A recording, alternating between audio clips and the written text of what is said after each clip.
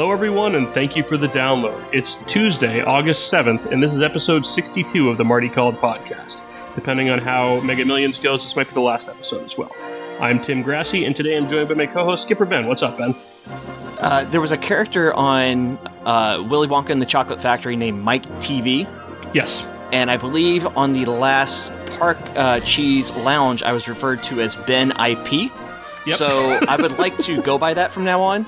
I would also like to point out that Gary made that joke about me and then went on to talk for about 15 minutes about putting a 20,000 Leagues Nautilus ride in Epcot, which I just like to remind him that's IP, Gary. So cool. Old movies don't count in Gary's eyes. Also, to close the show, you will be singing Oompa Loompa style a song, Ben IP. I probably will be now. Okay. But make sure that there are lessons in the lyrics, or it doesn't count. There needs to be lessons. God. What did you learn? What rhymes with Snosberry and has to do with IP? Also, the Sultan of not sake, but whiskey this time. How's it going, Josh? I'm here. I can't do that joke anymore. I'm here. Speaking of offensive things you've done, have you killed any country superstars lately? No, the rumors of Dolly Parton's death were greatly overinflated, much like that you thought I was going to say her boobs, but I was going to actually reference Veruca from Willy Wonka. I do like that. Wait, no, who's the girl that blew up? That wasn't Veruca. That was Violet. Violet. Yeah, that's right. Was not expecting this many Willy Wonka references. Yep, there you go. We're a Willy Wonka podcast. Ben, I have very limited pop culture knowledge, so when you mention something I know, I'm just going to triple down on it. Yeah, anything in the last 30 years is just out. We actually tried, I was looking through the numbers on my phone. I texted the wrong Josh this week. That is on me. We were hoping for Josh Gad, but apparently he was booked doing another show. But Ben, in your no. Josh Gad's here. We're just not going to let him talk. Oh, there you go. That's actually a better approach. We should probably try that. And more to the point, he's gagged. He didn't even have to be, but Josh gagged as opposed to Josh Gad. We jammed a snosberry in his mouth. The line from Willy Wonka and the Chocolate Factory when they're going through the tunnel. Ben, did you ever use that in the tunnel at Jungle Cruise? Like, did you ever drop "There is no earthly way of knowing in which direction we are going"? No, I never did it, but it was definitely done a lot. Yeah. It always amused me when they did. I'm sure that was on the no-fly list for for sure. Jokes. But anyway, Willy Wonka and the Chocolate Factory aside, we do have other topics to discuss here. I do want to see the new movie. It looks good. I can't support Timothée Chalamet because he spells his name wrong. But I have Genie Plus changes here. Sorry, speaking of, before we change gears, when you were a jungle, did you ever do the elephant ball joke? No, I never did the elephant ball joke. What do you do if you have an elephant with 3 balls? If the elephant has 3 balls? What? You walk them and pitch to the rhino? That's a pretty good Jungle Cruise joke because it's suggestive. And I think that's good. I mean, as a Jungle Cruise skipper / baseball expert, I would have to say you did pretty shitty on that joke. I did. My bad. I never worked the Jungle Cruise, you fools. Whatever, Muppet. So we did pull out a few listener questions, but we also wanted to hit on a couple of news items. First, the Hatbox Ghost is going into the Endless Hallway in Disney World in deference to just outside of the attic, where it is in Disneyland, or in the attic as it was originally for 2 minutes in Disneyland. Have either of you seen the Haunted Mansion movie? That's a negative.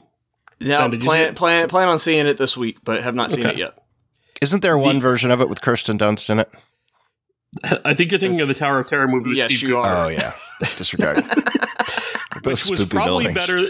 That was probably a better movie than the Eddie Murphy Haunted Mansion movie. Well, and that's little known. They're actually putting Steve Guttenberg in the stretch room as well, while they put the Hatbox Ghost in. So, well, he already has a scene in Spaceship Earth as well. Right? Damn it! I was literally going there right now. Anyway, love a good Goot joke. I understand I shouldn't be offended by this Ghost in the Hallway based on the movie, but that's probably not going to be enough for you not to be pissed about it, Tim. Well, I mean, is it real? It's not a hill that I'm going to die on by any means. And I think had it not been placed just outside of the attic in Disneyland, I don't think anybody would care. I think because of where it's placed in Disneyland, that's where you're seeing the objection. And I know that technically you're not supposed to see ghosts materialize pre-seance, but I also... Yeah, go ahead. I was thinking about that as well. You guys touched on it on Park Cheese a little bit, but the you obviously have the ghost playing the piano, but it's just a shadow, so it's not right. I don't know what form you want to call that, but then you also have the casket and that isn't in Disneyland, right? I don't think it is. Is it not? I don't know. Maybe it's the piano playing ghost isn't in Disneyland. One of those two is not in Disneyland. Yeah, I think the casket is. I'm not 100% sure, but at least for the Florida version, I didn't know what that was, especially with regards to everybody getting up in arms about the Hatbox Ghost going here. To me, it seems like there's something coming out of a casket.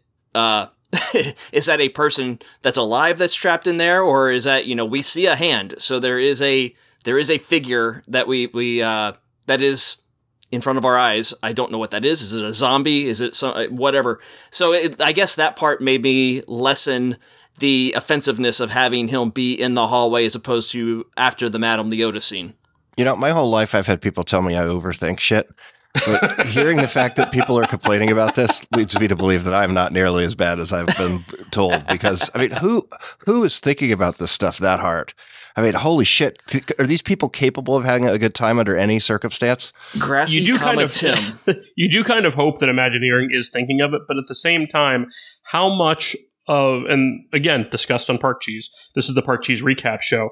How much of the lore of Haunted Mansion was fan created versus actual story of the attraction? And we know, as a perfect example of this, the stanchion that was cut off outside of the attraction, they decided to make a backstory about that being a wedding ring. And the official story on the Keys to the Kingdom that they tell is that you need Madame Leota to summon all of the ghosts, and that's why they're more visible after that. But was that actually the Imagineering intent, or did it just kind of work out that way? Yeah, I don't know if that is official word if you can only hear it on a $200 per person tour. Oh, definitely. And I think that's the other thing too. Like, how many people are actually getting that? So the wedding ring one, but the wedding ring story. The first time I ever heard that was on my training day at the Magic Kingdom. Sure. When I worked at Jungle Cruise, I had never heard that as a guest leading up to that, and even when they told it during our. That was the one attraction where they took all of the new cast members that were going to start working there.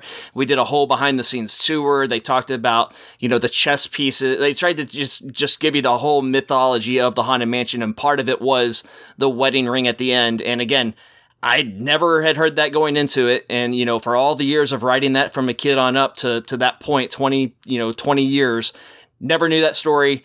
Never knew if that was official. I still don't know today if it's still just something somebody saw that on the ground, made it up, and tried to connect it to the bride that's in the attic now. But yeah, I don't know if that's storytelling is. Does it matter? Like, I've gotten that what the guys? If the janitor makes a joke and it's funny, it's still funny, right? It comes across as the Disney bus driver came up with that story. Yeah. Well, there's a lot of that in the world.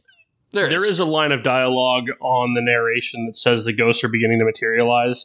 So there is that, but you could also make the counter argument that what are we actually looking at with the Hatbox Ghost? Like, is this a ghost kind of approaching materializing? Like, is this a guy, or is this something that's kind of messing with us? I think even the footsteps in the endless hallway seem to be somewhat materializing. Like you're seeing, he suffers from premature materialization, and it's an actual medical condition, and I don't think it's cool that we're making fun of it. There are no pills.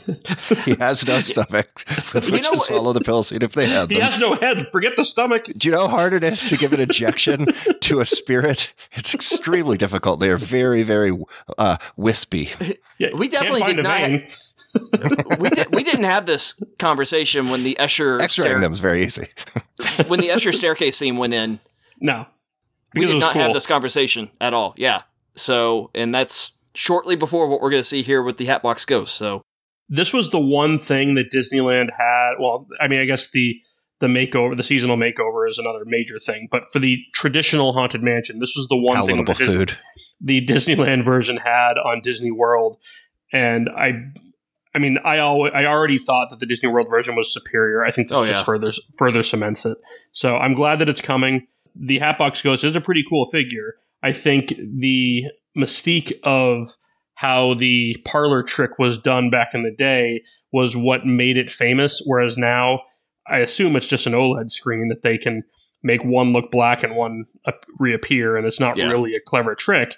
But it still is. It's an impressive figure. It will probably become the most impressive AA in the mansion because there aren't a lot of super complex ones in the mansion. So yeah, for sure. I mean, like a tombstone with a sewing machine motor behind it is like the second most impressive AA there. So, and I'm not knocking it. To me, one of the coolest things about the original attractions is they made them so compelling without a shitload of technology. Right. I think this is not nearly as bad as when screens came into vogue and that was all we were seeing. But still, it's like, sometimes it's just okay the way it is. Yeah. It'll be the coolest one in there until somebody steals it. That's true. Actually, we'll get them on the show if it happens. As I joked on Park Cheese, this was actually the original Buzzy figure that they repurposed. Imagineering did have it all along, but they stripped it down to its bones, and that was revealing the Hatbox Ghost. So, comes full circle. Yes. Prove us wrong. The other minor news is that CEO Bob Iger is consulting with previous CEO candidates Kevin Mayer and Tom Staggs, who are no longer with the company. That in itself is interesting. That's like calling your ex-wife and being like, hey, how about you let me hit it one more time? The rundown here. Not an easy call. So Tom Staggs was COO or CFO, one of the two, if not both. He was also the head of Parks and Resorts for a stretch when some stuff was announced. He and Jay Rizzullo were kind of in the running to replace Bob Iger on, I think, retirement run number 3. I think we're on, 8 or 9 for his victory lap.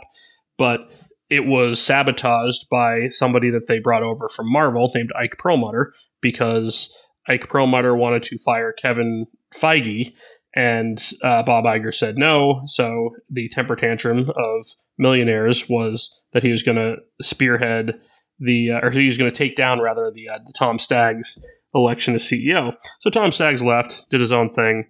And when COVID hit and Bob Iger wanted to appoint his successor instead of naming Kevin Mayer, he named Bob Chapek, and Kevin Mayer went to manage Tinder, I believe, for a minute. Tinder? No, not Tinder. One of the other social media platforms. No, I don't think it was a dating app. Now that I say that, is that what you think? Short videos. He did something for a very short TikTok. That's what he did. He did something for a very short period of time, and ultimately formed Candle Media with Tom Staggs. And when the Disney board was trying to get Bob Iger back, or prior to them trying to get Bob Iger back, they apparently reached out to both Kevin Mayer and Tom Staggs saying, hey, either of you want the Disney job? And they concluded that the only way to make that happen was for Disney to acquire Candle Media, which would have required Bob Chapek's approval, and he probably would have smelled something fishy going on there. So this may be a indication that a acquisition of Candle Media is in the works, and that Kevin Mayer and Tom Staggs are the leading candidates to be Bob Iger's successor. I can't speak. Ben, you can use that on your list of Tim can't speak. That Kevin Mayer and Tom Staggs may be Bob Iger's successor in roughly 12 years when Bob Iger finally steps down or gets hit by a bus. So, did I cover all that? I'm glad he's consulting with somebody who's not afraid to take out your favorite classic theme park attractions and replace them with meet and greets. So this is great. This is great. Let's see. Tom Staggs did pull the making birthday cards for Briar Rose and watching Cinderella change in front of guests, which I would have been a fan of that. But he pulled that in favor of Seven Dwarfs Mine Train. But he also is a big proponent, or was a big proponent at the time, of the digitized faces on the animatronics. So I don't know what we're going to get there. I think the reality of all this is until any of these people are in charge, we are not going to know what it means, because for a minute at least, Bob Chapek was a bit of a wild card, and you could argue that he was in charge of the parks during the biggest building boom since they built another theme park, because they had built a lot under his watch as the head of Parks and Resorts, and whether that was facilitated by him or corporate overlords that were above him remains to be seen. But anyway, he might as well talk to Eisner while he's at it too. Let's just go all the way back. Let's sure, bring all the ex-CEOs in and get Madame Leota to call it Frank Wells. And somebody's got a hairdryer on Walt's head right now. What's the line from Good Will Hunting? You need some serious smelling salts and a heater. Yep. Well, the thing on this, I don't know. It's some of the least inspiring time, in my opinion, in Disney in a while, and it's like the same people regurgitating the same stuff. I think these two are definitely better than what we had with Chapek, but God, I don't know. I just this company, especially, there's so many things that just seem to be dragging at the moment. The parks, there's not a whole lot. There's nothing coming down the pipeline, so there's nothing inspiring going on there. The film division's lacking right now. The TV stuff is like. There just needs to be some new blood that comes in at some point that looks at this entire company from a slightly different angle. That was part of Chapek, where when you're hiring people from within over and over and over again, you're not bringing any new blood to look at any of this at a different way, so you just get stuck in your ways. And This company definitely is stuck in their ways right now, and that's not good. I'm going to advertise something for Inside the Magic. Back when they were trying to push Tom Staggs as having a personality, it really was a problem. The comment was I don't know, it was like a New York Times comment, but it was oddly waifish man of anemic personality. And it's a rough assessment of somebody. But at the 2011 D23 Expo, he recorded a bit for the Parks and Resorts presentation that was an hour and a half with no announcements. And they decided to, for good measure, redo that last year. But the bit itself is actually pretty funny. It was about a 3-minute clip, and the footage of it is on YouTube under the Inside the Magic account. Ricky posted it, not the current owners of it. Good. But if you just do a YouTube search for Tom Staggs D23 Expo, it's pretty funny. At least, funny for what can be presented in that room and, PG rated.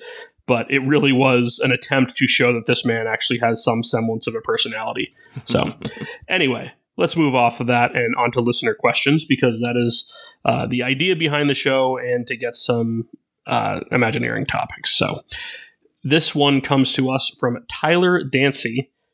It is individual Lightning Lane question: incentive to build new e-tickets. Guys, with the looming launches of the Guardians coaster, we're dating ourselves here. Wow, this is an old one. And Tron in the Magic Kingdom, these new e-tickets will 100% be paid Lightning Lane, right? So the question is how long it will be, hypothetically, before the rides pay for themselves. Using simpleton math, say the Guardians cost $15 per guest, and capacity allows an average of 12,000 guests per day to purchase access. That would result in approximately $65 million per year in revenue. So after 4 or 5 years, the initial cost of the attraction would be recouped, and Disney is still able to depreciate the cost over 20 years. After 4 or 5 years, the attraction pays for itself, and they could potentially switch to standard Lightning Lane. Long and short of it, is this an incentive for Disney to continue developing expensive e-tickets at a faster rate? So, yeah, they're all over that. I like the concept of it. We talked about that a little bit before. We did about rides, right? With maintenance. Just at least taking some of that money. I'd rather them maintain what's there at the moment using some of that money, because so many things are not going well before they necessarily get to building the next thing. But I would hope this has some truth behind it. But at the same time, his numbers aren't off. His numbers are relatively close to reality, and I can kind of break that down. So yeah, go ahead. Just assume the $65 million is not far off. I think that ride probably does $1,800 an hour or so, and a 12-hour day at Epcot means you're getting 21,600 guests on it. We don't know definitively how many individual Lightning Lanes they sell relative to the virtual queue standby, but we do know that historically, FastPass has been roughly 2/3 to 70%. So we can kind of use that rough math that you're getting somewhere between 12,000 and 14,500 individual Lightning Lanes per day. So his number of 65 million is probably the low end. The high end is probably 80 million per year that you're getting from just individual Lightning Lane sales on an attraction like that, which is certainly not insignificant. And we know that attraction was very expensive. It was reportedly cost $450 million. But to recoup something like that quickly and that directly has never been done by Disney until you go back to the days of the A through E tickets, the actual ticket books. And even that, I'm sure, wasn't as direct a line as something like this. But we haven't seen any evidence of them using this as a means of building attractions quicker. I think this is this is a Bob Chapek baby, and I suspect that it's here to stay because they're so unlikely to kill a revenue stream. As you say, once it goes from paying itself off, then does it turn to paying off the yearly operation of the attraction? And, a ride like... That's the other thing, too. These rides cost money to operate. Yeah, so in a ride like Guardians is like, there's 6 songs on there. There's a licensing fee for those songs, more than likely. Yeah. Yearly or bi-yearly or every 2 years, every 5 years, something, but there's going to be a cost behind that. That's not free, and I do enough in the industry to know that music is insanely expensive to license. And I also know they love to brag about how much this new revenue stream is bringing to the investors. So there's no way they ever kill a revenue stream like that. No, that's. I mean, Iger has pointedly said the parks cost too much, and he's not doing anything to adjust the cost of the parks. Yeah. They'll discount things, but they're not going to cut back on something like this unless they truly see it affecting their bottom line, where people aren't doing it and they're not going. There's a very famous story in Florida, and I'd be honest, I don't know if it's true, but back when they built the turnpike, the legend is that was supposed to be a toll road for 4 years, and then it was supposed to have paid itself off, and just the normal, municipal and state revenue would take care of the maintenance. And anyone who's been to Florida knows that's still a toll roll, and it always will be a toll roll. Yeah. What if we just don't do that second part? That's pretty much what it comes down to. Yeah, exactly. Like, well, once you've taken something from somebody, it's very hard for them to force you to give it back. And I think the question is really good because I guess the positive spin on this is it's a way for people who are pro parks to argue in favor of getting projects greenlit. But the fact that that's even necessary, to the extent that no one's saying the ride's not a good investment all on its own, you have to have like the extra leverage there. It just shows that this company's not motivated to make the parks better with a inherent belief that making the parks better will automatically result in the business being okay. They're just the motives here are not very pure. I just tried to stifle a very loud noise because the Red Sox just walked off with a grand slam. So anyway, sorry. So they're in 4th place in the East now? No, they're still in last place. Okay. So this sounds logical. It sounds like it makes sense, but it's kind of crazy that they haven't put this goes against what they've been doing. Yeah, I mean, look at what Universal's doing down the road and how much money they've invested in attractions without having a trigger like this for each individual ride to bring back instant revenue specifically to that ride. They do have their Express Pass. It is a lot more expensive than Disney's Pass, but than Genie Plus. Increasingly getting closer if you want to accomplish everything with it. When you factor in the daily price plus individual Lightning Lanes, you're getting a lot closer to... Anyway, sorry. But Universal's doing the investments based on just... They realize that if they build new infrastructure, new attractions, new rides that are really cool, people come. Like, they're making a ton of money just off admission. Disney... If they would do the same thing and use the Lightning Lane, it seems like they would be able to pay off these rides so fast. It's kind of like what the everybody always talks about, the butterbeer paying off Hogsmeade in 3 years or whatever. No, it was like months according to Jim Hill, and I actually had a back and forth with him saying that math doesn't work, Jim. I'm sorry. Yeah, but it was. I do believe it was very fast because it led to the expansion quickly into the other part. Did. Yeah, his source was also like bulletproof. I think it was just a tongue-in-cheek comment. That's all. Yeah, but then look what Disney does. Instead of making something awesome, they phoned it in with like Lefroux's brew. It's just like trying to parrot success without understanding why it was successful. I think in that case, it was like, we don't have anything. Let's make something up. And we forgot the gray stuff as a menu item. Yeah. Well, going back to that kind of comparison, like just like what an individual lightning lane costs compared to a butterbeer. It's a multiple on there, and it can pay off that ride directly. Like, specifically how many lightning lanes each day that ride is bringing in, and you can do the math. Like, it all adds up, and you would think having that lever to pull would get them to go, hey, let's put more of these major attractions in that we can justify this extra cost on in the parks, and that just has not happened. And we've had years with this. How long has Lightning Lane been an individual? Came in 2021. Actually, we say this, though, there was a change to it. This kind of contradicts what we've been saying. They did have 2 per park, and they cut it down to 1 per park. Now, with the exception of Magic Kingdom, since Tron is open, Magic Kingdom still has Mine Train and Tron on the individual Lightning Lane path, but they did previously have 2 per for each of the other parks, and they've cut that back. So I don't know. We'll know in January what the evolution of this is, because every 3 years we have to change it and make sure that guests don't understand what's going on. But my expectation is that we're going to revert back to something close to traditional Fast Pass, to Fast Pass Plus rather, and it'll be a singular price point. Or they'll do it like revert back to Fast Pass Plus, and there'll be 47 different price points, because that's what we have to do as well. I think we and everyone just loves that. Yeah, we're like, so it's going to make me mad. Ben, you don't have Rangers season tickets, but you go to enough Rangers games to know there's probably like 5 or 6 different tier levels for the tickets, depending on who your opponent is and maybe the day of the week. Yeah. So the Red Sox have 6 different levels for pricing. So this Thursday night walk-off versus Kansas City surprisingly wasn't the bottom tier. It should be, but I think it's the summer versus April or September. But for tickets that are like good seats, you could have a range of like $60 to $160 depending on the opponent. Disney has a range of tickets, but it's like 20 different price points, and there's $1 difference between each of them. That they feel that they've dialed in the days that drastically that a $1 swing per day is that extreme, and it seems so freaking excessive. And this goes into everything that they're doing.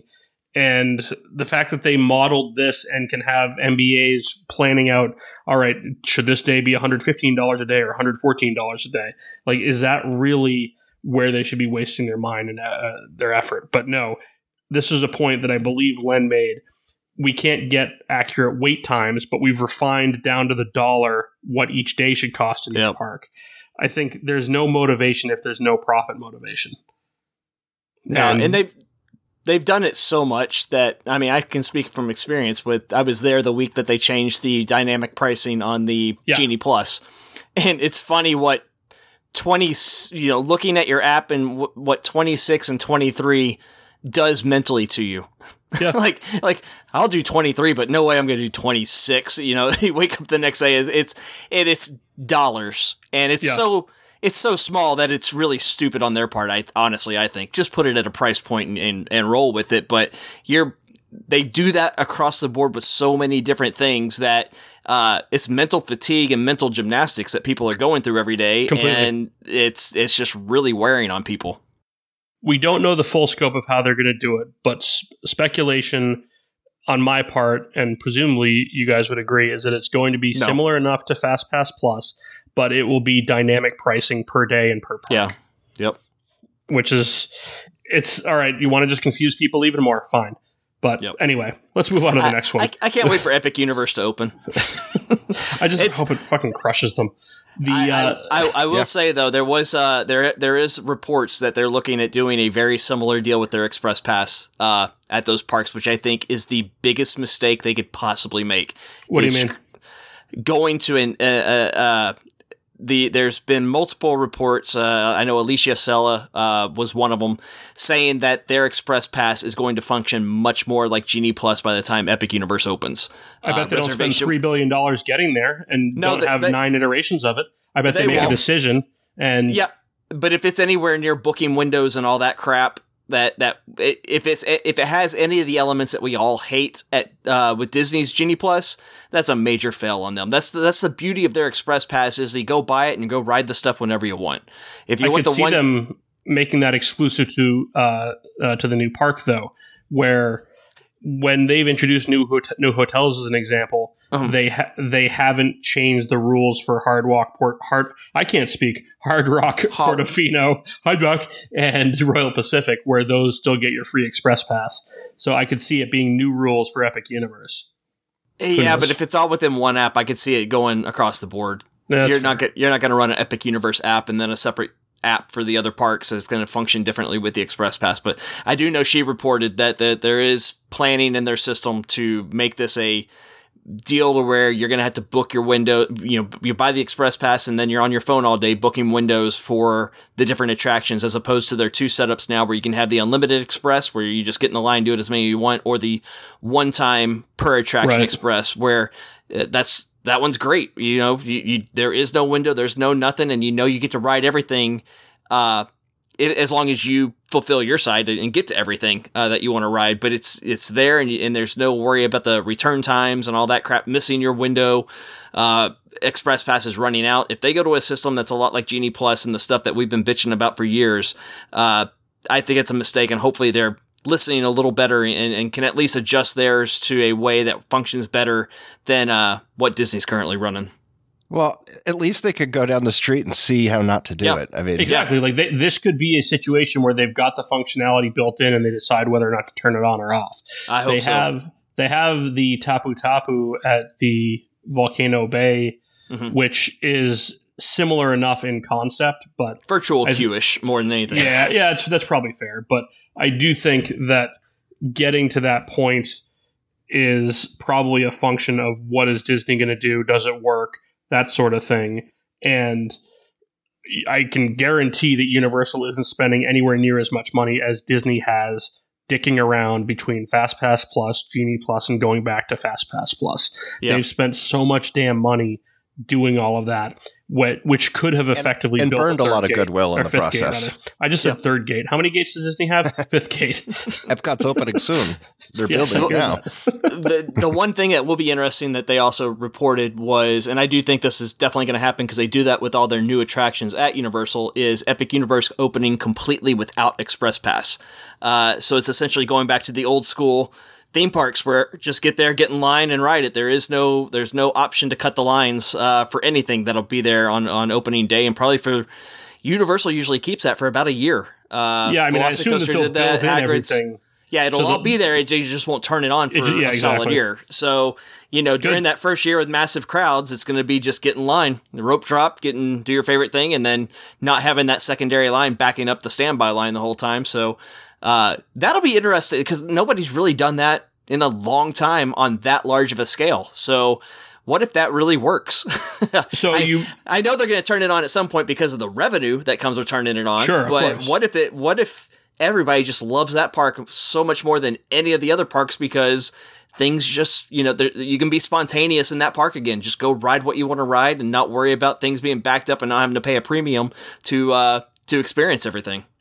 I'm going to jump around on the listener questions because what you just said kind of fuels additional discussion on this, that if that park opens without Express Pass, as is rumored, that you are going to see an increase in Disability Pass usage at that park. But Universal has also put it out there that they're going to have an advanced booking component of that. Disney has it, but you can get it day of, but Universal is likely going to require it with a potential doctor's note as well.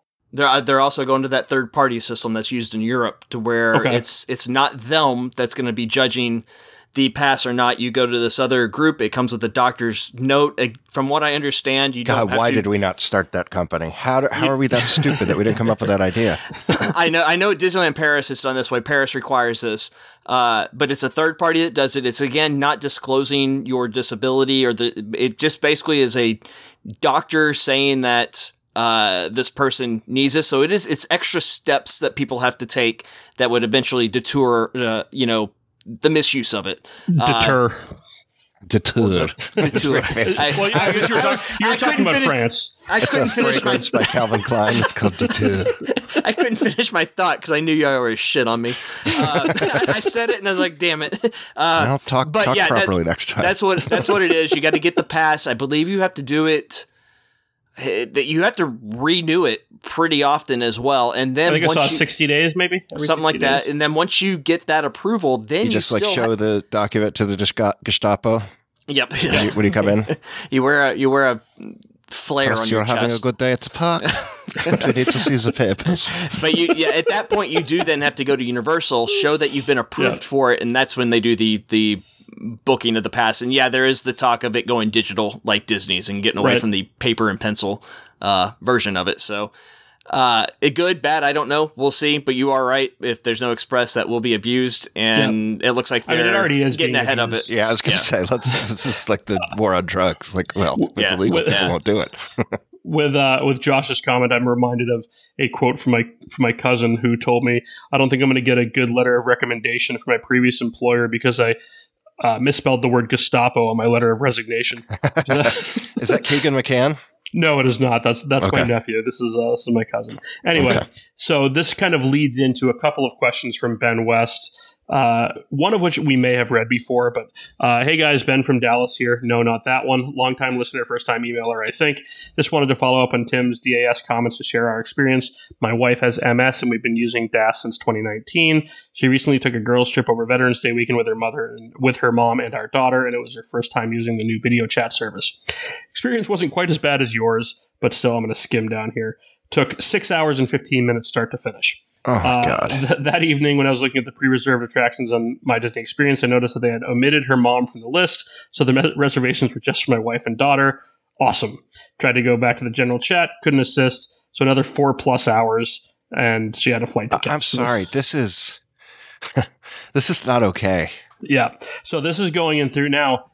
The I can't comment believe after I'm this. saying this. We should do what the French are doing. That's the better system. 10 hours. I'm sorry.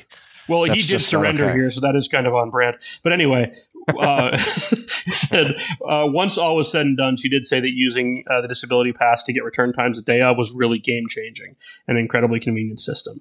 So that was his first email, and then he followed up, let's see, how many long? About 7 months later, saying... He was still on hold.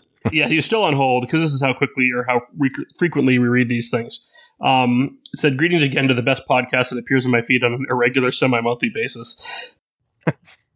Nice. But he said, as for DAS, after traveling to Walt Disney World 4 times in 5 months last year, we're headed to Disneyland and San Diego. Okay, so Disneyland, our third trip to Disneyland Resort, but the first time since my wife's onset diagnosis, so also our first time using DAS there. The new pre-registration process starts the same way it does for Disney World by using text-based chat to answer.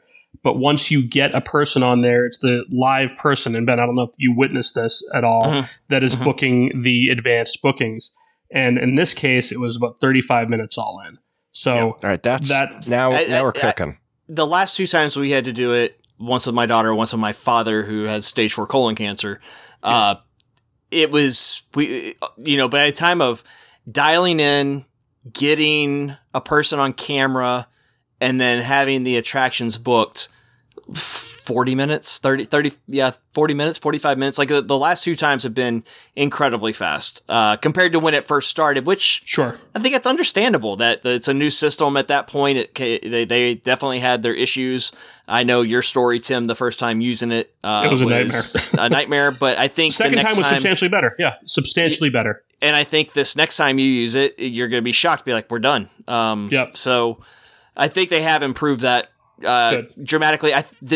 Ben gets into comments though about, and this blows my mind. If there's an error made during the bookings of the passes that are done before your visit, getting those changed or adjusted is an absolute nightmare, to the point that you don't even do it. You just say, screw it, we won't use those. I think I witnessed that as well. That blows my mind that nobody in the parks can help with that at all. It's a totally separate system, because these are the advanced ones, and it's an entirely separate window of booking. And that was also unclear at the outset. But now, if you want to know like how these scheduling things work. You've got your advanced bookings, which is a smaller group of attractions that are available for it. You have your day of disability pass.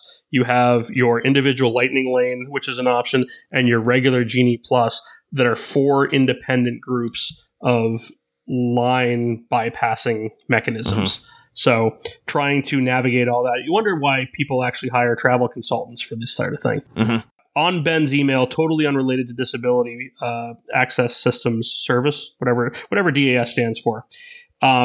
He talked about a discussion we had about the Eisner-Wells symbiotic relationship, and we talked about the book Disney War, which I believe we've all read. Yep. And he wanted to recommend another book that I actually hadn't even heard of that was written by Eisner himself called Working Together, Why Great Partnerships Succeed. And his commentary here. Published in 2010, Eisner looks at 10 great, quote, partnerships and what makes them work. In hindsight, not all the partnerships were a great choice. I'm looking at you, chapter on Bill and Melinda Gates. The big draw for Disney fans is the chapter on Eisner and Wells. He does a pretty good job of introspection here, and it makes for a fascinating chapter. So appreciate the recommendation there, Ben. But yeah, I'll check that out. And just before you get on there, sorry, I want to absolutely cut you off. If you don't follow Michael Eisner on Twitter or X or whatever we're calling it these days, he's a good follow. He's actually a really good follow. His family owns a soccer team in England, Portsmouth, so you'll get a lot of soccer talk on there. But he's a really interesting follow. I actually really liked Eisner. I've said it before on the show. He came to Muppets twice while I was there. It was neat seeing him. He was larger than life. Went off the rails at the end. But most CEOs, that's why they get ran out of a company, is they usually go off the rails. So he's not. Pretty much. He's not unusual in that aspect at all. But for a long time, I think he did a really good job, and I think he's found his space post Disney, and it's producing stuff, and it's writing books like this, which I want to check out. It's running soccer teams, but yeah, he's a fun follow on Twitter. Board of directors for Tops for a while, wasn't he? Excuse me, on what? What's the name of that platform? Tops. Sorry, yes. X-Pass. Yes, X-Pass. Look that up. That's available. We should redirect it. I think that's what we're going to do, right? That's a spendy one. That was, I believe, before they were sold, which I think they're now with Fanatics, right? Fanatics owns everything. Yeah, he had Tops. He ran Tops and owned it for a while. Yeah. I heard Fanatics is actually in the market of buying Disney as well. They're buying everything. There's a chance. So I want to be clear here that when they introduced the video conference advanced DAS bookings, Ben and I, who have both used this in the past, were basically saying this wasn't anything we asked for. It's great that they're doing it, and I'm glad that they've kind of refined it, but this also wasn't anything that I believe is even really necessary, at least the advanced booking component of it. And yes, when you introduce something and then take it away, that becomes a problem. But I don't know that they really need to give guests that have a disability pass those 2 additional advanced bookings, to be honest with you. I think that's a fair assessment. The other thing that they've done very well is the introduction of the blue tents around the parks. That helps you from having to go back to the front of the park for guest services. And as the mayor of guest services, I very much appreciate having auxiliary places to go. So all of that, I think, is a good thing. And I'm glad that the Disneyland setup is a little bit more streamlined. And just over the 2 years, there was a bit of a learning curve for Disney World and just the entirety of this in general. So yeah, I think we used maybe 50% of the advanced ones. That's probably about right, yeah. And I said it on here. We have being able to do it in the app when you're in the park is enough of a. It's a significant advantage. Change, yeah, that was just fantastic. And then we buy Genie Plus every day, so we're not just sitting there using that. So we buy into the systems to help get around it as we need. The advanced ones are great. If they went away, I wouldn't be a problem at all. But them adding that system, and then like we said, if Universal, it does sound like they're going to go to that app-based system. That'll be a huge plus in those parks, because the running around with the paper and pencil, it's a lot. I mean, when I went to Universal last fall, I believe I only had to use it for Hagrid's, the way that it worked out. But I understand exactly what you're saying, that like you're reverting back to a system that requires backtracking. And with many of these abilities being mobility based, absolutely, that's not particularly intelligent. So anyway, let's move off of disability. And this one is a question about exposed steel supports. I have a broad question after hearing Tim's opinion about exposed steel coaster supports in episode 48. Hope this doesn't come off as snarky. I think this is a legitimate debate for theme park fans. I've learned that every time someone says something like that, what comes next is definitely going to be snarky. Tim is a dick. Exactly. How should theme park design coasters to retain theming? Disney put Guardians in a big enclosed building and got criticized. Slinky Dog is out in the open. That got criticized. Disney fans, Tim included, criticized Universal for having coaster infrastructure for Hulk and Velocicoaster out in the open. So what's the acceptable compromise here? My personal take would be seeing coaster supports that don't affect my theme park experience, and expecting them to always be hidden unnecessarily limits what experiences can be offered to guests. But for Disney and Universal, I expect a lot more theming and landscaping around those outdoor coaster supports than my local Six Flags. Generally curious to hear what conversations this starts amongst the three of you. So what do you guys think? You know that I have opinions on it, but why don't you guys start? So I don't have the objection to visible steel supports that most people don't, or that some people do, because I think we have to draw a line in the sand. And that line is, are the Disney parks going to have thrill rides? And the answer to that is an overwhelming yes. That's the direction they decided to go. And that's fair. And if they now say we're not going to do steel supports, I think unless, not every attraction can be a mountain. So, I think we have some exquisite examples of how you do a coaster without visible steel supports. And Thunder Mountain, Space Mountain less so, but still it works thematically. Certainly Expedition Everest. So when I look at Slinky Dog Dash, I think the question isn't necessarily are there visible steel supports, or is this thing themed appropriately? And that roller coaster is perfectly themed for the land that it's in.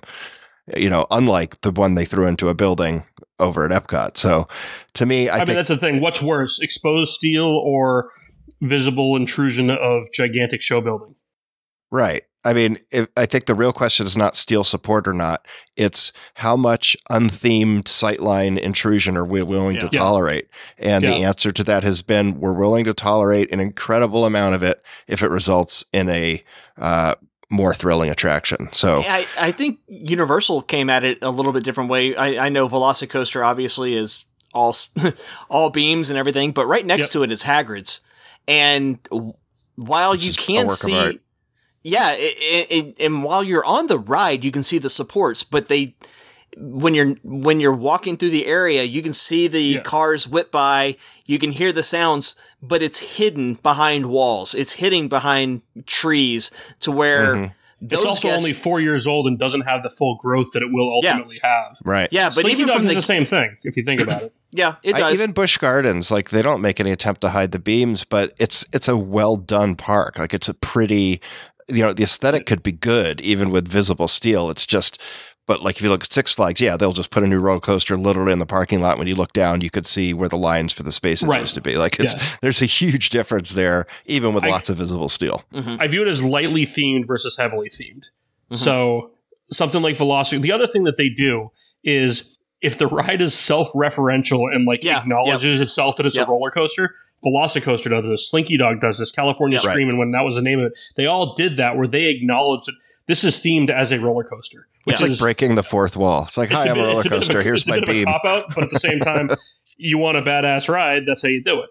So that's how you do it. I big Yankees fan over there.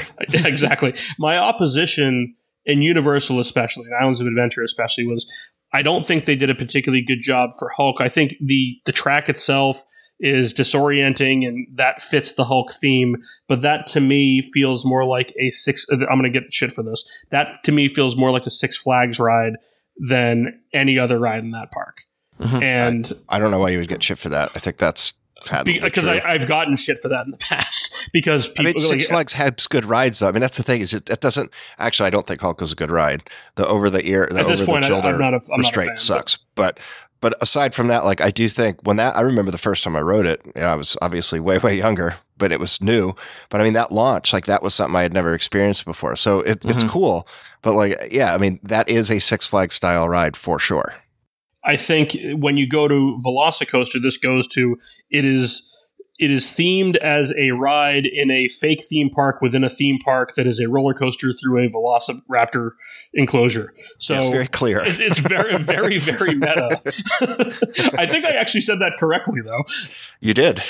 And when we talked about this on the show, I said it's a little weird, but at the same time, I kind of like it, and it excuses.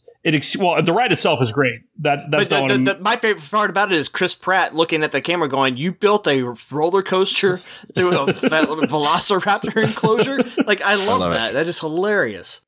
The criticism that I had on something like Slinky Dog is I think it's just a poor use of space, that they should have layered other attractions on or around it. Yeah. They did it retroactively over at California Screamin', and I know that it's Incredicoaster now, which has kind of taken a step away from that. It's still on like a boardwalk pier type environment, but California Screamin' was intended to be like a Coney Island type roller coaster. But they also did in time have attractions interspersed with the layout of it. The Maliboomer originally, and then ultimately Toy Story Mania, and is the carousel on the same footprint or just adjacent to it at this point? The an Emotional Whirlwind is now on the Maliboomer footprint, right? That's in the Maliboomer, and I would think, I mean, if you count the Emotional Whirlwind as part of the footprint, then you have to count the carousel. It's within that, yeah. So those are the things where, like, all right, California Scream is like a mile of track. It's a massive, massive roller coaster, but they're not wasting as much space in it as they were for Slinky Dog, where they probably could have designed that track in a way to get a flat ride, which is a upcoming topic that we've got here. But I still would love to see the original approved version of that ride before budget cuts, because the trenches and whatnot. I can't ride that ride. I can't ride the second half of that ride without looking at all that area, knowing that there was theming there. There was something planned for that area, because, at the load area, you have that wall where it's the hand-drawn of Andy drawing what he wanted Slinky Dog to be, and you have Wheezy at the end. You have the blocks that are in the first part of the ride where Rex and Jesse are hanging from it. Like, that was all drawn there, and if you look at the second half of the ride, there is stuff drawn there that you're supposed to be going around. There was going to be a scene there, and now it's just a concrete area with bushes growing up around it. So I think right now it looks like a bad layout, but I think that was all because of budget cuts, because originally it had to have something planned for that space. And the original one didn't have flat rides integrated with it either, but I think it was still... No. I think there was a show scene or two, though, that were missing. Maybe. I don't know. I mean, it's hard to tell. The trenches looked intriguing and kind of gave it where... So like Seven Dwarfs Mine Train... not technically a mountain, I guess, but that is pretty well themed throughout and has a show scene built into it. If it had something like that, great.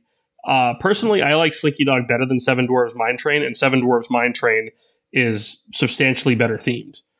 But again, that's just personal preference on... I like the thrill of Slinky Dog. I also think that I was expecting Slinky Dog to be at like Barnstormer level thrill. So I've pulled up a picture of the drawing, and the second half of Slinky Dog Dash, if the drawing was anything like what was actually built, because the first half has Rex on the blocks. Yep. It has everything there. The second half of the ride had an alien spaceship with green army men coming out of it, and it also had where the picture was taken, you're going to go around Dr. Evil Porkchop. He was going to be there. Both of those have been cut from the ride. The only thing that's there, and Wheezy's here for the end of it. So there were two scenes that I believe were cut from the ride budget-wise that makes that area back there just seem like a misuse of space now.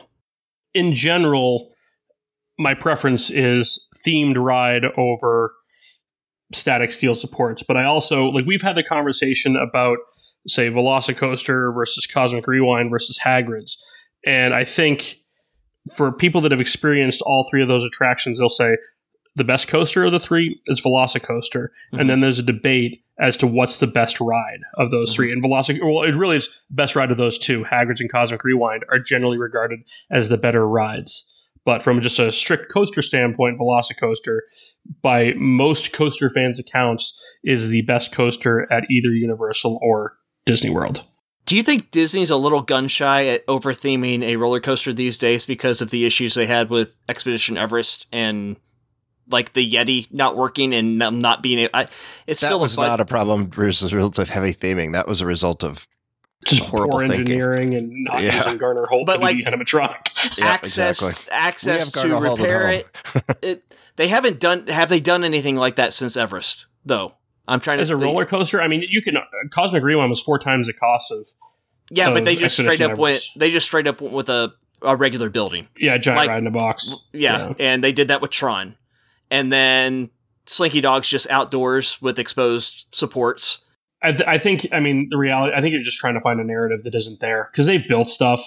I just think we've heard secondhand that, like, they've had the Yeti conversation about other things, like the shaman at Navi River Journey.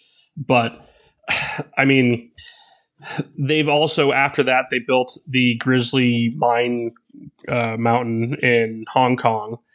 And I don't think it doesn't have like a singular AA figure, but then their Rapid Ride does. That's like the hero figure of that ride. So they're not averse to doing that, but I think it's just kind of coincidental, and they just done effed up with the Yeti is really what it comes down to. But goddamn roadie. They invented a problem that didn't need to exist in the first place. Right. They got so excited about talking how powerful it was. They didn't stop to ask, to wonder, just because we can is maybe we shouldn't.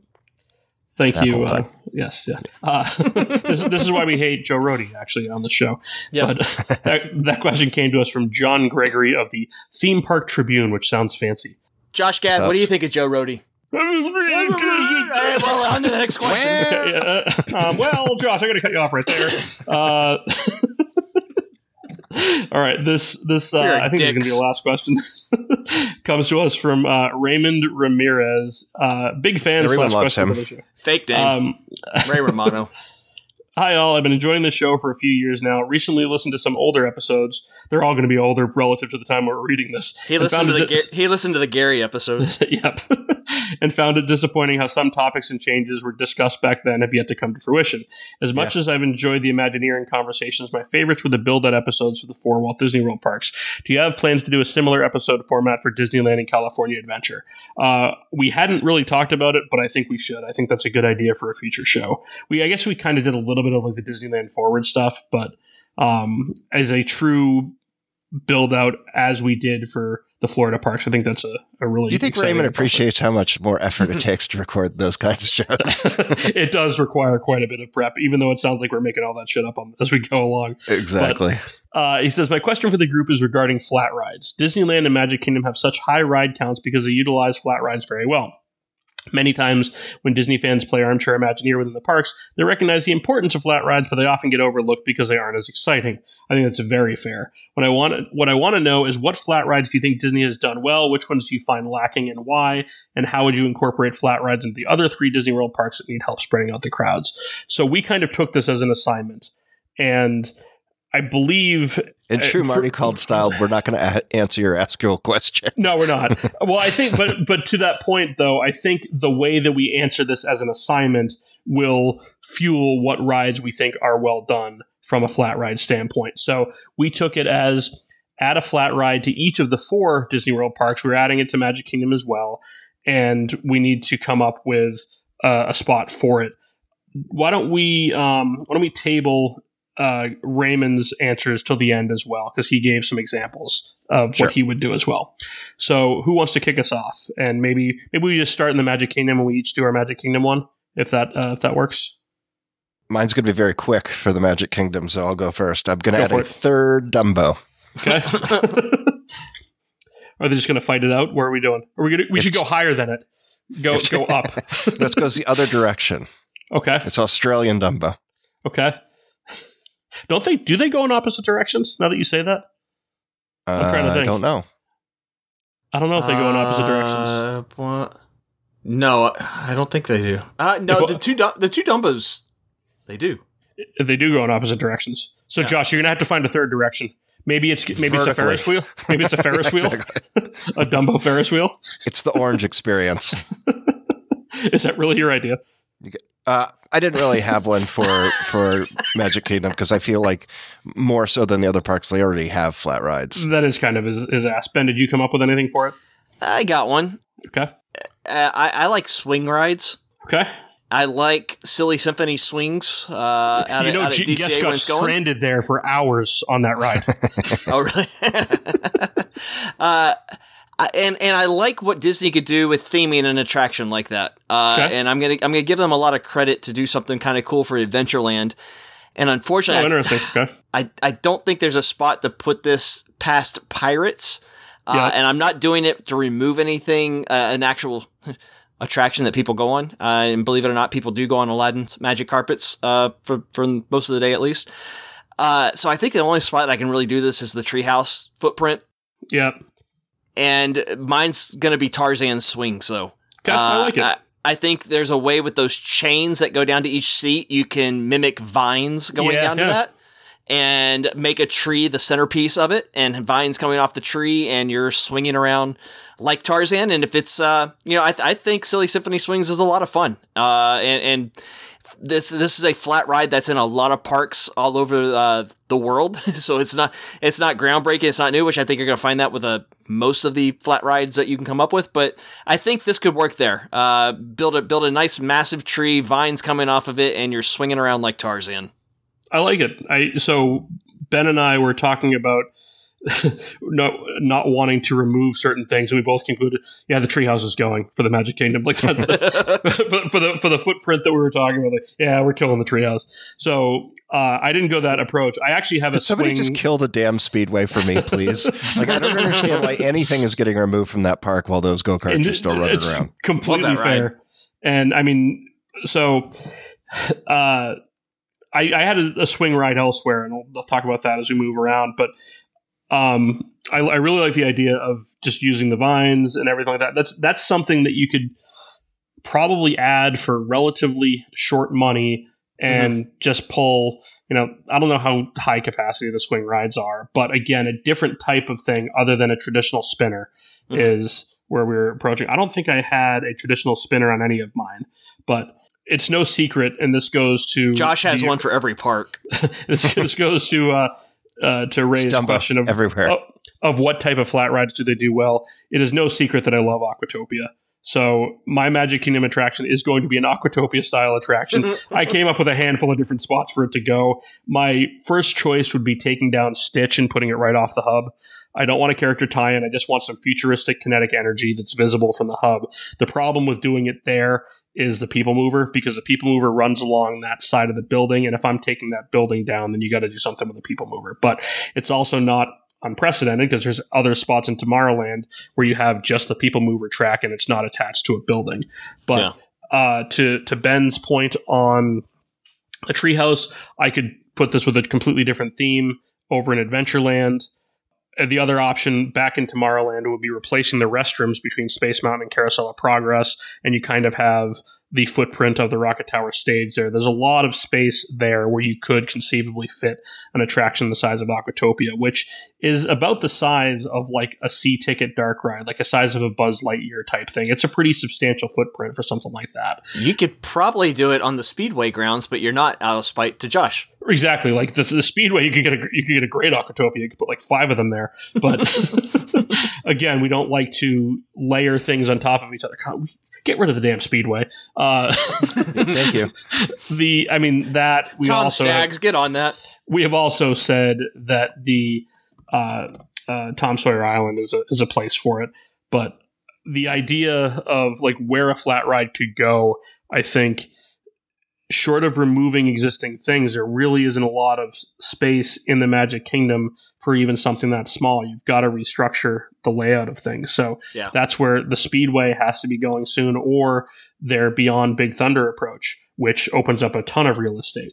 But as much as I like Aquatopia, I really like your swing idea. I think that's a cool idea. Thank you. I win. Okay, so Ben wins the Magic Kingdom. Let's move over to Epcot. Josh? Are you going to compete with Ben on Epcot? What do you got? Well, I know he's just going to put a Gravitron there where Spaceship Earth is, so I can't compete with that. I mean, Ben never misses a lick. Yeah, zipper. Jeez. And it's not even like a permanent one. It's going to be a zipper on a trailer. Yeah. Every cast member that works on the zipper has to smoke. Yeah. And have your teeth knocked out. Okay. They'll call it the meth experience. This I'm going to concede something here, which is that I'm giving up on Epcot. What I mean by that is not one that of us. I put the Horizon spinner in. Well, what I consider to be Epcot's dead. It's not coming back. Okay. It seems like what Disney really wants is another Magic Kingdom. So I'm like, why not just lean into that and do it? Okay, and at first I was thinking more of like or something near Mission Space that was like a thrill ride drop tower. That was my first thought when I was kind of iterating through this in my mind. But I've scrapped that. And let's draw more visual. Let's draw the eye over towards that giant show building that'll be the backdrop of it as well. Well, hang on. His drop tower is so big, it's going to block that building. If you don't like my first idea, you're going to really hate my second idea. Like I said, I'm leaning into the destruction of Epcot here. Okay. And I'm going to build a panoramic gyro tower, a slow rising. The core of it will be Can we call it the kissing tower like Hershey's Park? We cannot. This is a very highly themed experience, Tim. Oh, okay. The inside core is going to be shaped like the lattice of a launch tower of a launch pad.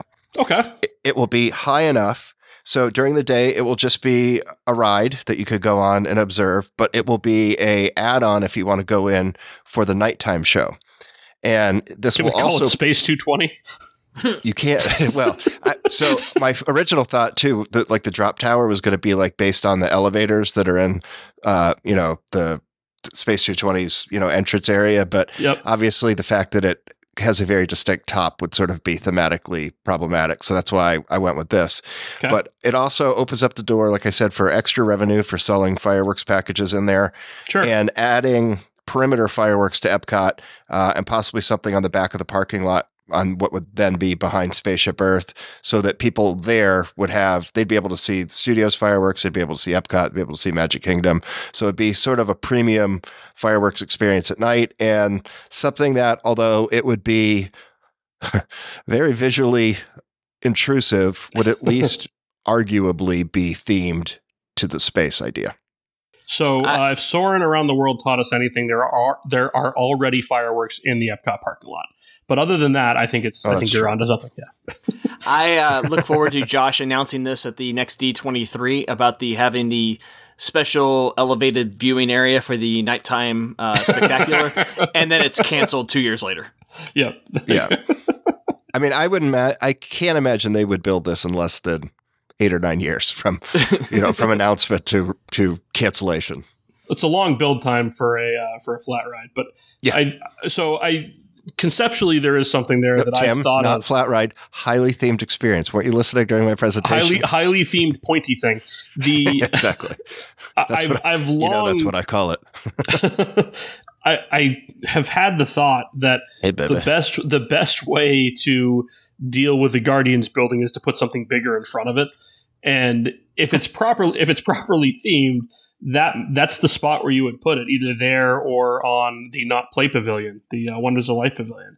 So to put something there that is visually interesting it's an approach. I don't know. Nothing solves the giant big blue box, but if they were to try to do that, I think hiding it with something else is the better approach. So, well, I mean, Disney's very good at certain things, and what do they call it? Go away blue. Yeah. That's not enough. I mean, every show building that we're in, if you look at, Expedition Everest, that's a show building. It just doesn't look like a conventional building.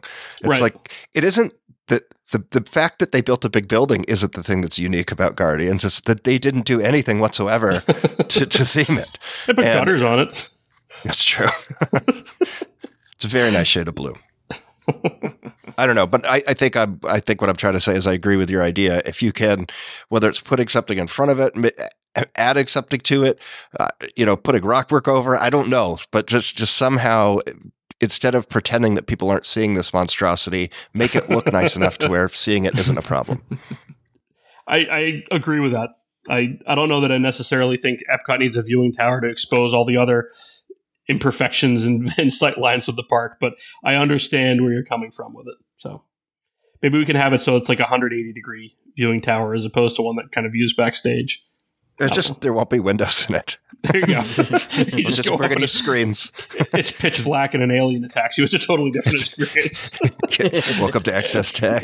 And then Ben's father feels up his mother. I think that's how it went, right, Ben? Yep, something like that. What did you have, Ben, for your idea? Are you going to win this one too? Of course. Don't put it there. That's Hershey Park. I've tried to force this ride into. Speaking of forcing it, I've tried to force this ride into previous build-outs. I think I've always put it in the Magic Kingdom before, but I also think it works here in Epcot. And when I think of flat rides, honestly, coming from somebody with who had 2 young children, that there was some limitations to what they could ride in parks. Tim, you'll be experiencing that over the next 10 years. Flat rides, I think, of stuff that the whole family can enjoy, as opposed to a big thrill ride and height requirements, all that. So I wanted to try to, and this one probably does have a decent height requirement for what it is. But I've been a big fan of the Jetpacks spinner from Shanghai Disney for a while. Looks pretty cool. And it's just a different take on a spinner. I think it looks a lot of fun. It's very sleek looking. It's very futuristic looking. I think it's something that could work in that space, in front of Mission Space, and it still would actually work, quite well with Guardians and what they're doing over there as well. But it's a small footprint. It can fit in pretty easy. It's something that everybody can ride. And I think it looks a lot of fun. Like that's one over there that is a simple ride that I actually would like to see come over here in some capacity. So, putting it over in Epcot, giving another family-friendly attraction, and also the kinetic energy of that area, that and the monorail going by, I think it could bring a lot of life to that space. Test track cars even in the distance going off behind you as well. So that was my idea, putting the Jetpacks ride from Shanghai Disney over in front of Mission Space. Since we're playing God here, would you prefer it on the ground or perhaps even on top of the Mission Space Show building? That would be interesting. I don't really just elevated is what I was going for. Yeah, no, I don't know.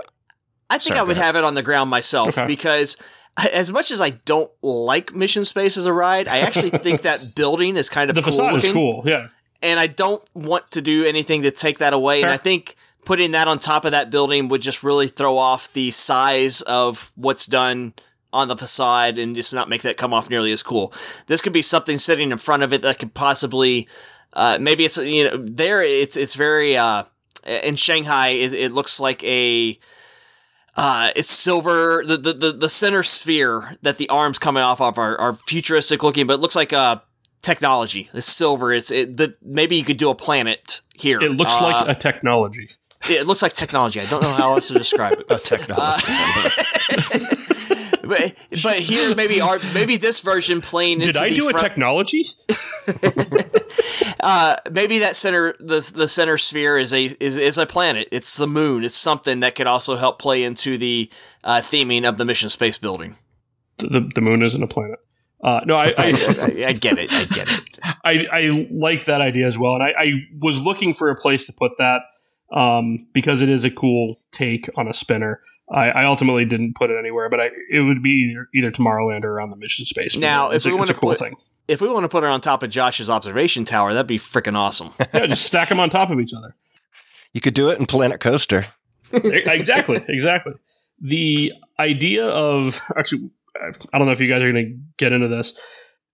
One of the questions that he asked was the types of flat rides that we like.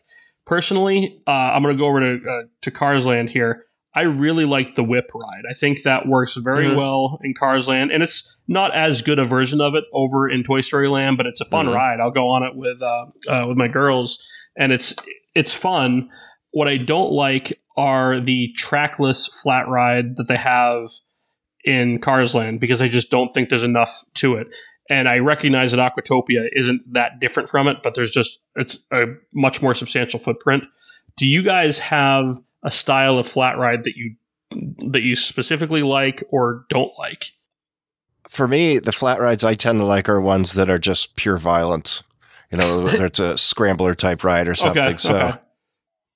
I mean, as crazy as it sounds, probably teacups might be the closest thing to that at a Disney park that I'm currently thinking of. I'm not sure. And that would be on my side of I could do without teacups rides. Yeah, I'm not a fan of teacups. Stuff that's going to make me dizzy, I'm not really a fan of. So the real reason I like flat rides is because they draw people away from the rides that I actually want to do.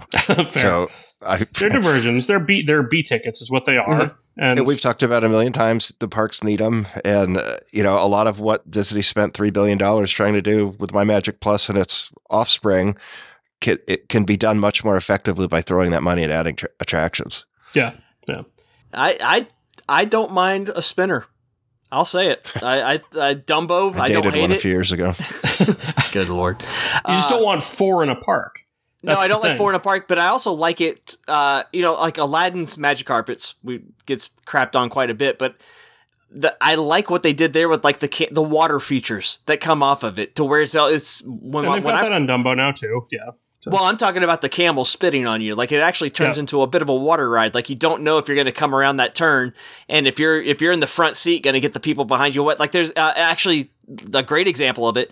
One Fish, Two Fish, Red Fish, Blue Fish is a blast. We love that ride at Islands of Adventure. And so when you can take that, do a bit of a twist on a spinner ride and bring a little bit interactivity to it or a little bit more fun to the element, like I think the jetpack one accomplishes that, not with water, but yeah. Yeah, but Triceratops Spin didn't. Like, I don't need that. I don't need that at all. Triceratops Spin is Dumbo. There's nothing unique. It's an ugly Dumbo. Dumbo at least has the water. Dumbo has. I like that ride. I specifically want to go on that every time we're in the park. But yeah, like Triceratops Spin. The Moana makeover for that looks at least more visually interesting because it's going to be over water. Yep. But I mean, it's not my Hollywood Studios idea, but we've talked about retheming that to Rex and Trixie's Dino ride over at a Toy Story. But anyway, for me, for Epcot, I went very simple. Aquatopia. I went Aquatopia. I went with a Victorian themed fair in the UK pavilion. So a traditional carousel and swing. So that's where I'm putting the swing ride. But you see these on like seaside amusement parks, and they kind of have that Victorian vibe to them. So I figured either between the International Gateway and the bulk of the UK pavilion, or between the UK pavilion and Canada, where you've got the World Showplace building, there's room for these types of smaller things. And I'd say definitely a carousel. I like the swings. I think the swings have a little bit more of an appeal on water, and this wouldn't be on water. But those types of kind of classic fair type attractions that typically have, ornate artwork on them, usually some other Victorian theming like gold trimming. That's what I'd be looking for here.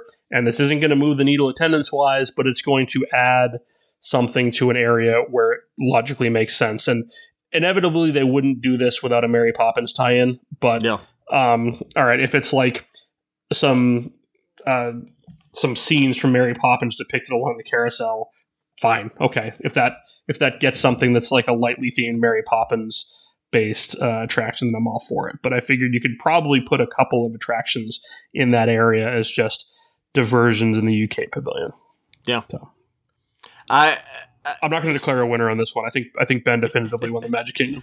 I will say with your idea back there in the UK, and now that we've seen the canceled plans, as we talked bad about a teacup ride, the canceled plans for the Mary Poppins ride back there, which was going to be an indoor teacup ride, which like digital screens around it to animate that sequence from Mary Poppins Returns. I kind of hate that we didn't see how that was executed. Again, it's taking a flat ride but putting a new twist on it, which I appreciate the thought and the idea behind. Now that we've seen what that pitch was, what they had planned to do with it, I wish we had seen what that would have actually looked like through execution. It kind of looked like a D-ticket setup for a teacups ride, though. Like, I understand what you're saying.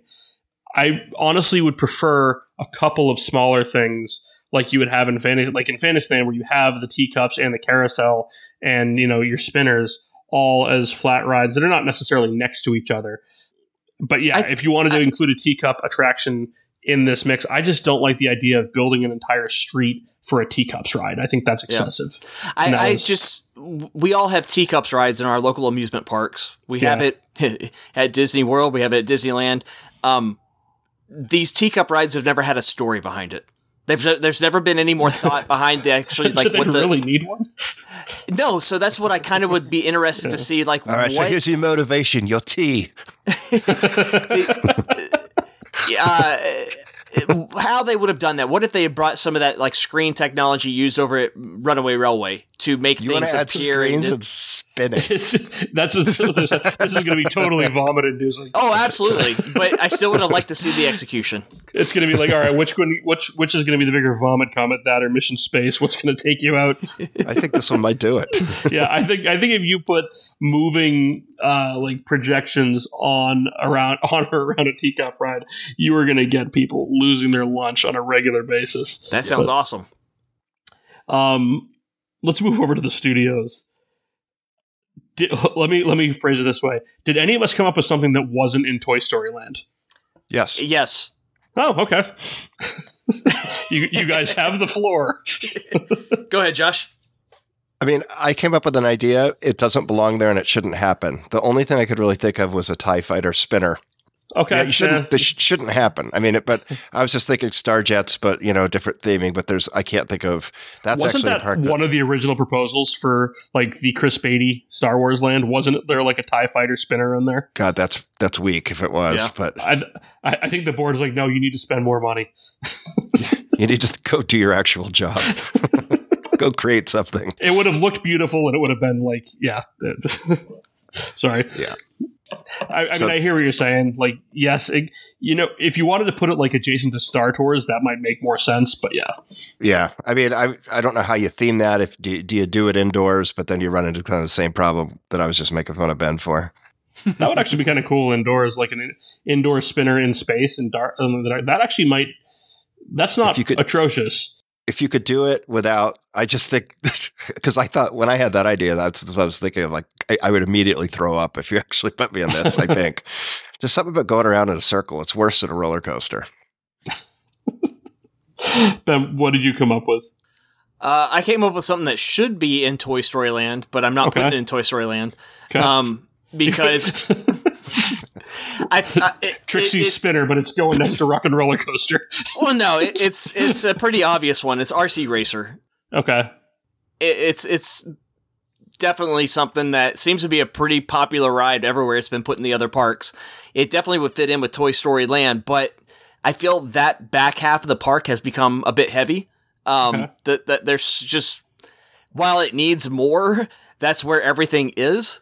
At the moment. So my thought was to try to pull some of those people away, and you have the Lightning McQueen Racing Academy, and I think you could easily do something like this with a Cars theme to it up on the end of Sunset Boulevard to eventually pull more people back down that way, and maybe take a little pressure off of Star Wars and Slinky Dog and stuff. So like a Cars themed half pipe. You could do it with Lightning McQueen, easy. Yeah. A Cars version of the half pipe, because I don't think we're ever going to get Radiator Springs Racers out there, the indoor version of it that they've always talked about. I think with the consistent rain in Florida, that attraction would just be down all the time. So maybe but Cars, I think, could definitely have another ride or two out there, and that's one that'd be a much easier piece to put in, put it down, put it back there. There is some area behind the Radiator Springs, the Lightning McQueen Racing Academy, and between the launch tunnel and the show building for Coaster. You could do something in that little area back there if you wanted to, and build out a mini Cars land in that area. But I think that attraction's fun. It's something I would definitely like to do. And there are other Cars flat rides around the world as well. So if you wanted to supplement it, you could do a Cars mini land that's like a kiddie land. And that's a park that needs some stuff that, and again, this probably has a decent height requirement on it, but if you did this along with a couple other Cars flat rides, it would be a welcome addition to that park, I think. So you mentioned something that I also ignored, the fact that this park needs stuff without height requirements. And my suggestion is very on the nose. I'm calling it Woody's Roundup. And it is a Woody-themed Roundup ride that you would wedge between the Woody's Roundup Rodeo Barbecue and the Slinky Dog Dash. But help me, what is a Roundup ride? I've not picturing that. you've seen them in like they're death traps is what they are. But it's a they just got rid of Primeval Whirl and they put this thing in. So it's like a zipper. It's a steel. It's like a steel grate where you're pressed up against a wall. You're standing. And the ride spins and you're kind of forced back against that steel grate. And usually it's on an arm, so it might pivot like 45 to 90 degrees. But if you just Google what a Roundup ride is, you'll see the visual of it because they're in most fairs around the country. So I was, by the way, specifically trying to stay away from anything that would be found in a fair. Oh, yeah, this thing. Yeah, so the reason why I went with this is because it is the name dynamic works. But I think you could make it look like a lasso. The way that they came up with the idea for Toy Story Land is everything is a ride playset. So the theming for it isn't conceptually that difficult.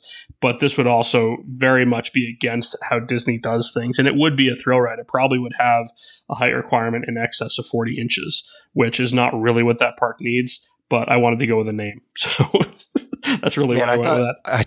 I accused Ben of being the Gravitron guy. This would actually be worse than a Gravitron. At least I can listen to Winger when I'm riding a Gravitron. That's right. It's killed more people than any attraction on iDrive.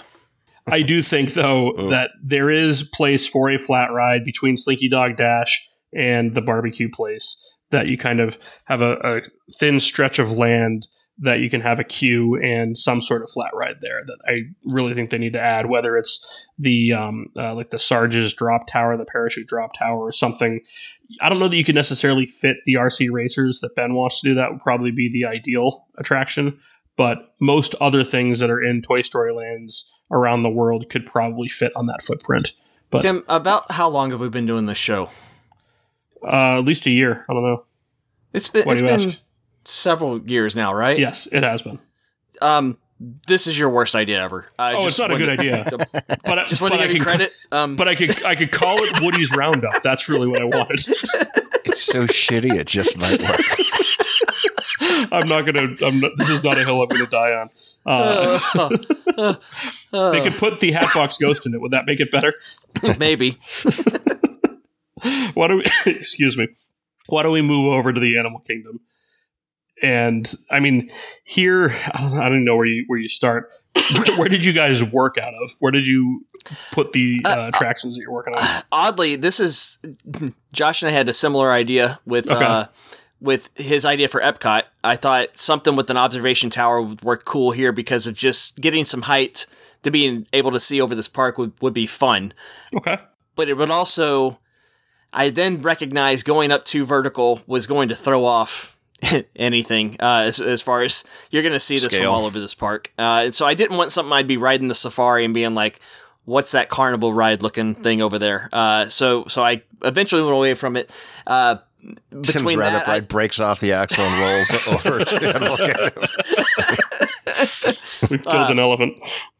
I would have loved to have put like a Starflyer ride in somewhere, which is those large swing rides. Okay. We have one here at Six Flags Over Texas called the Texas Sky Screamer. It's 402 feet high. Oh, shit. But the cool thing about it is when you get up that high, like you see Dallas to your east, you see Fort Worth to your west, you're over the Cowboys football stadium, you're over the Texas Rangers baseball stadium, you see the entire park. If I look out my back window right now, I can see the top of it from the upper floor of my house. And Texas is very flat, but we're 15 minutes away from the park, but it's that high up. It's a massive thing, which would just having something that tall in one of the parks, I think would be cool because you would see. I would love to see everything from that vantage point, with it not being an airfoil balloon at Disney Springs.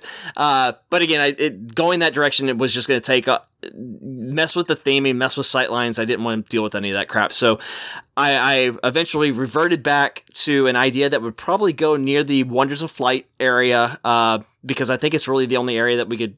Is that what's it called now? Birds of Wonder. I don't know what. Yeah, so it used to be called Flights of Wonder. Flights of Wonder, but it's not called that anymore. It was like Up a Bird Adventure. I don't know what the hell it's called now. I like it. It's substantially better than the Up show. If it's going to stay Up for a while, because I do think it is still themed to Up. It's not. No, it's not. They pulled that out, thankfully. Well, we're going to bring Up back to that show. God damn it. True Disney style. Rebuild all the props we just destroyed. My idea for a flat ride was probably going to be back in that area, but it was going to be... I had talked about this before, I think on the last show, about why Up's not in that park with more of a presence now. Feathered Friends in Flight is what it's called. Yep. Now. Are you sure Kevin's not in that? He's not. As of last year when I went, they took Kevin and Russell out, and it's a substantially better show. So and they're not paying equity actors. They've got the animal trainers doing all the jokes that the equity actors did in the Flights of Wonder show. But they did hire a bunch of actors to trade animals, so it all works out in the end. We're going to go with a much more substantially shorter kind of drop ride, but we're going to theme it after Up. We're going to take the...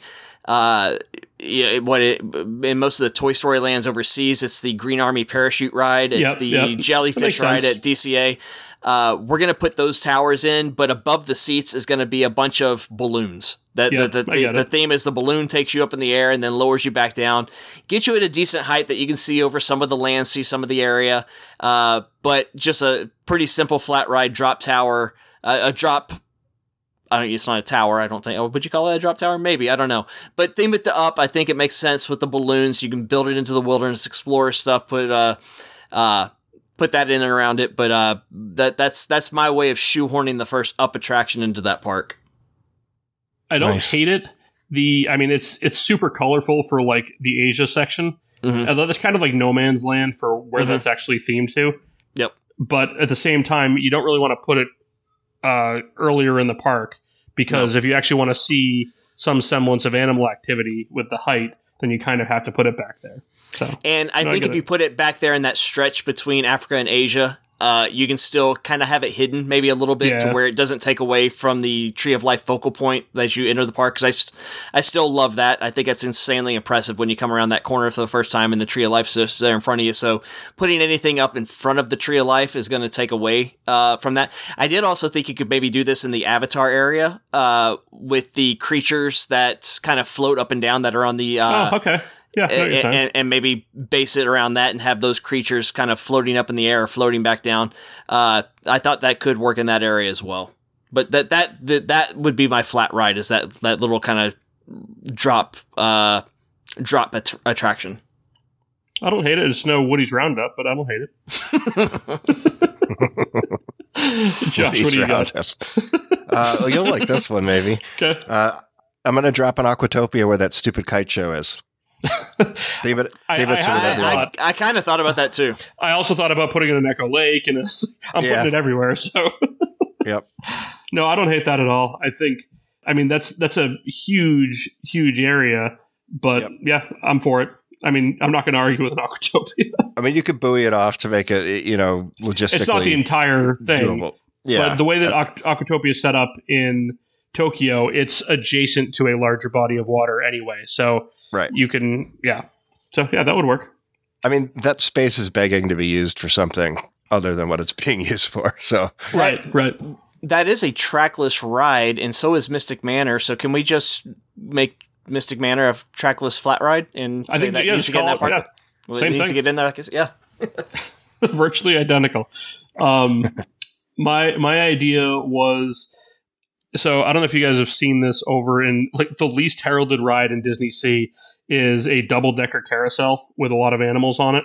Yeah. So I'm going to put this from the walking path from like the Flame Tree Barbecue towards the Asian Bridge, and I'm going to put a double-decker carousel with like the continuation of the Discovery Island theming. So like the Oaxacan, South American style animals, or it could just be, generic animal theming where it's a carousel of not just horses.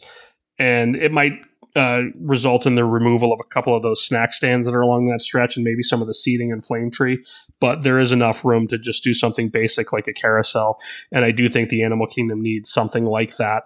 The double-decker carousel over in Tokyo is themed to their Arabian coast section, so it wouldn't be a direct lift, but just a unique version of a carousel.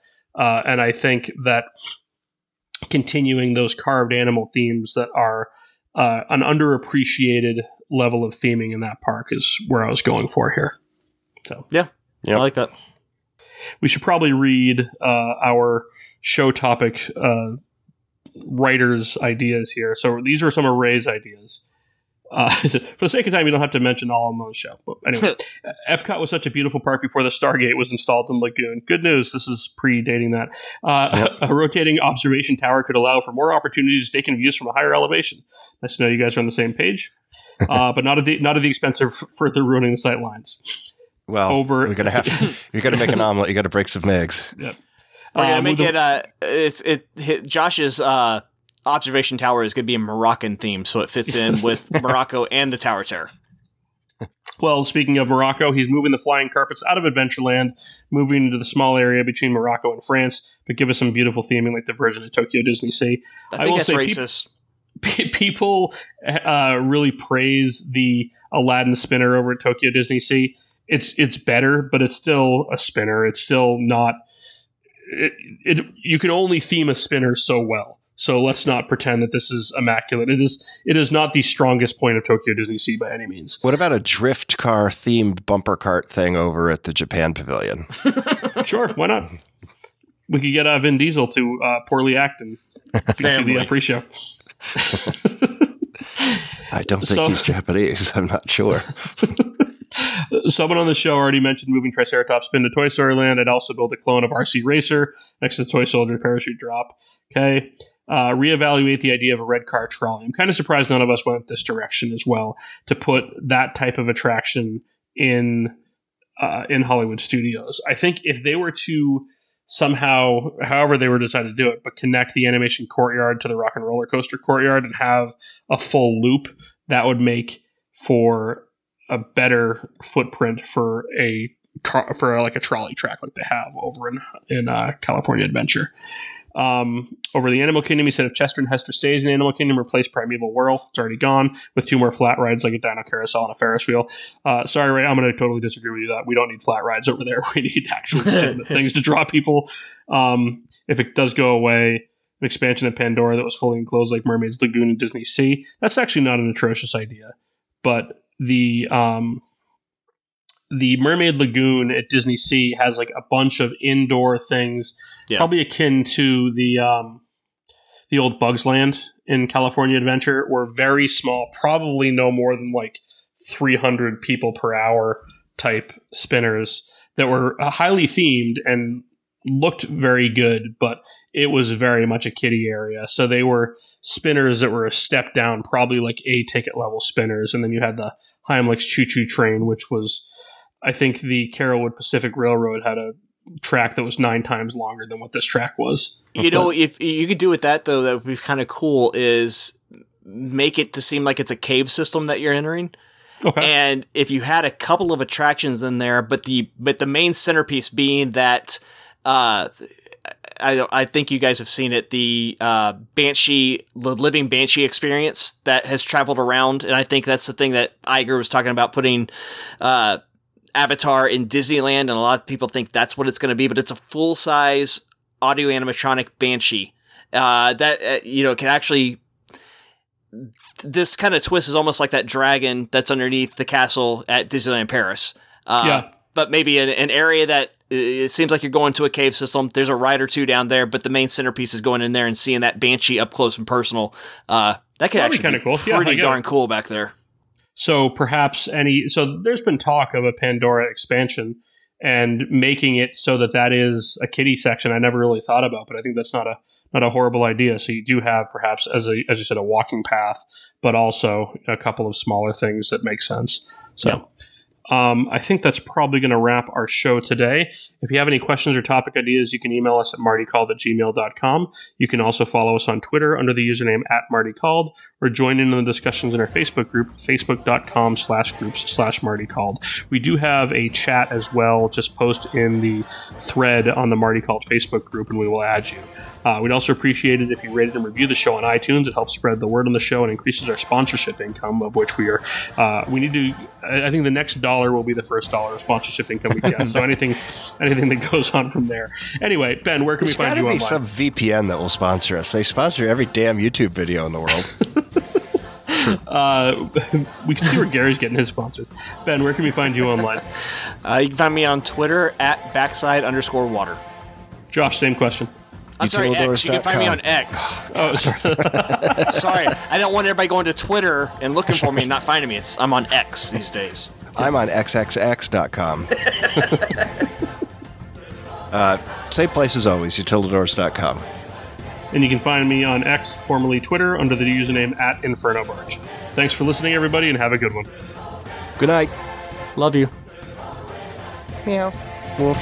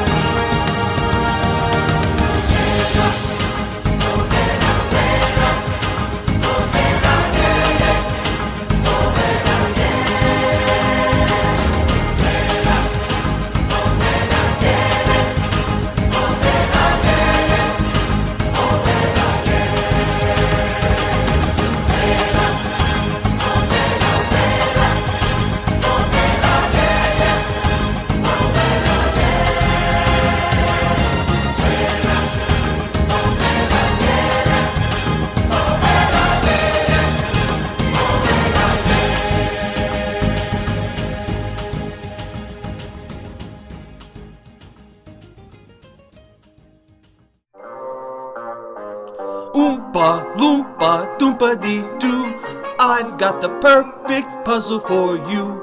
Oompa loompa doompa dee dee, if you are wise you will listen to me. What do you get when you guzzle down sweets? Eating as much as an elephant eats. What are you at? Getting terribly fat. What do you think will come of that? I don't like the look of it. Oompa loompa doompa dee da. If you're greedy, you will go far. You will live in happiness too, like the Oompa loompa doompa dee doo.